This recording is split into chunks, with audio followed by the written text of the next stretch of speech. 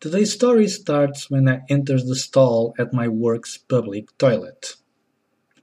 Actually, the whole story is going to take place inside a public toilet, so if you're easily disturbed by these sort of things, or you're not into scatological humor, or you feel this one goes right into the too much information category, it's probably best that you skip this episode, wait for next week, and hope for the best.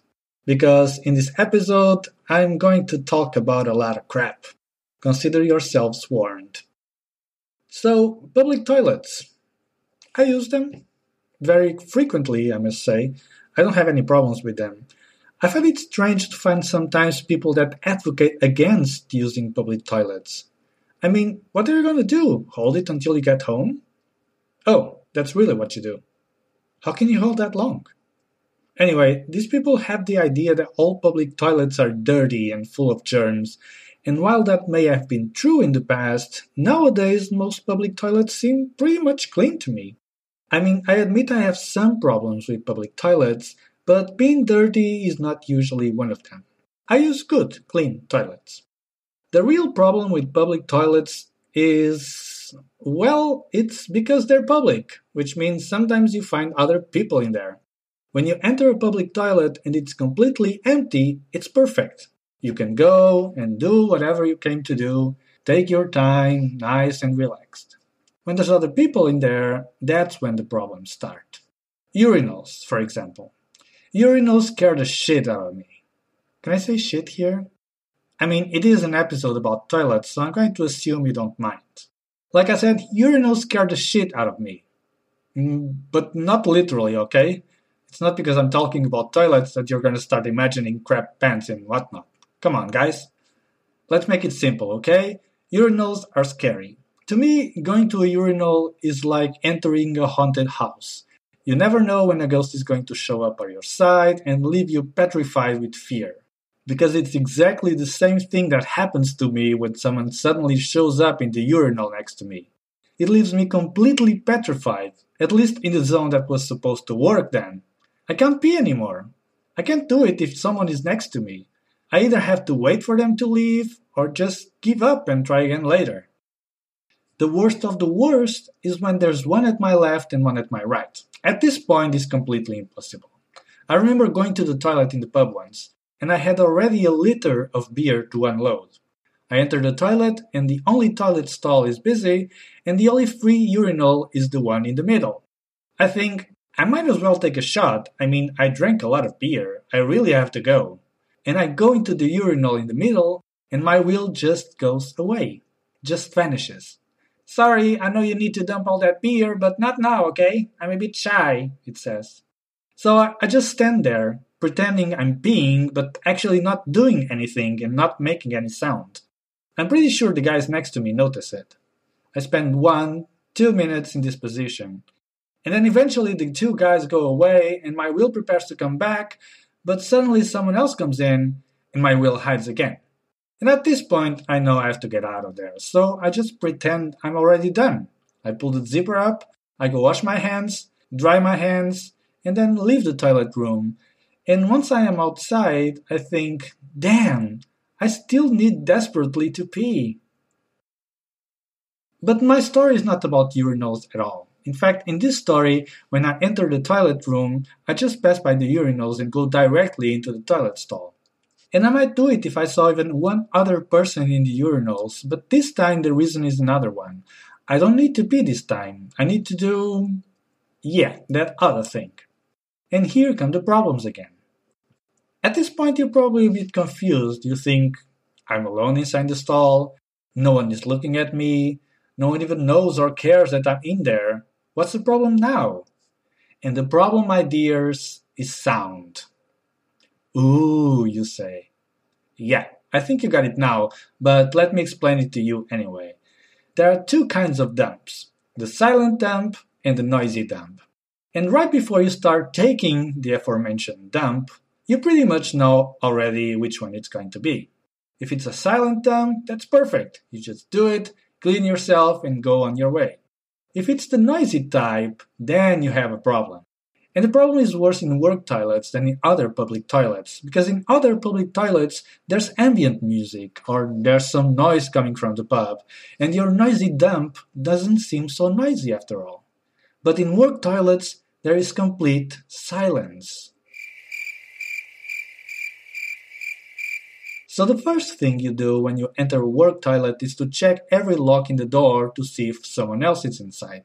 If you're lucky, you are alone and you can make all the noise you need, although you need to be fast and hope no one else comes in. I wasn't so lucky that day.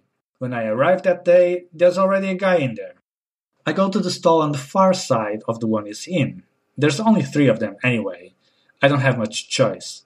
I clean the seat with some toilet paper, put on my pants, sit down, and wait.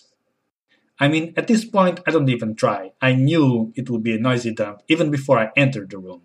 At this point, there's only 3 ways I can get out of there. 1, I wait until the guy leaves. 2, I give up and leave myself and try again later. Or 3, and this is the more interesting one, I wait until some other guy comes in, does his business, and then washes his hands. Because when he proceeds to dry his hands, the hand dryer is so loud, you can do all the noise you want. The hand dryer covers for you. I mean, when the hand dryer sounds, it's the signal. I go all in. I go as loud as I need and as fast as I can because I have to do it in 15 seconds or so. But this time, no one else comes in. I figure, well, the guy was here first, so he should leave first, right? He's not going to stay there forever. But after 30 seconds of complete silence, I'd start thinking that no, he's not going to leave. And it's fair, actually, because if I were in this position, I wouldn't leave or be unnecessarily noisy just because some guy arrived after me. Suddenly, I realized that this guy is like me. He has the same code of honor as me. I have met my match, my equal, my nemesis. So imagine my situation. I'm sitting alone, pants down, in my toilet stall in complete silence. The only thing I can see and recognize is a sign on the door that says, "Important note, please leave the toilets in the clean, hygienic state." For a moment I think about this sign. Clean and hygienic seems a bit overkill. I mean, isn't one of them implied by the other? Have you ever heard of a clean and unhygienic place? Or a hygienic and dirty place? It's just for a moment. The rest of the time, I'm not thinking. I'm just listening to the environment and trying to figure out a way to get out of there. We spent 5 minutes in this standoff. 5 minutes in the most complete silence, interrupted only twice. Around the second minute, I make a try to take a silent dump, but it doesn't work, and at the first loud, unexpected noise, I give up. 30 seconds later, I hear him doing the same. We stay silent the rest of the time. 5 minutes passed, I start thinking, I should give up. This is ridiculous. I have to get back to work. And then suddenly another guy comes in.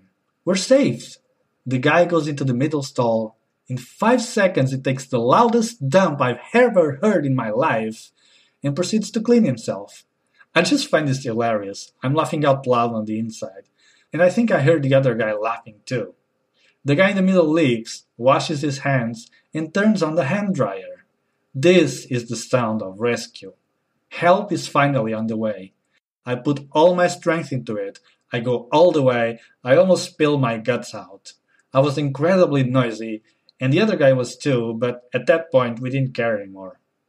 In the end, I let the other guy leave first. We have a code of honor. When it comes to toilet situations, we must never know who we're up against. We shall remain completely anonymous. The guy finally leaves, leaving me alone and relaxed to wash my hands and hear that hand dryer one more time. Rising up, back on the street. Did my time, took my chances. Went the distance, now I'm back on my feet. Just a man and his will to survive. If you like this episode, please support us by liking our Facebook page at facebook.com/that'sitformepodcast. And if you want, drop a comment to tell us what you thought of it. That's It For Me is brought to you by me. It's deep, eye of the tiger, it's the thrill of the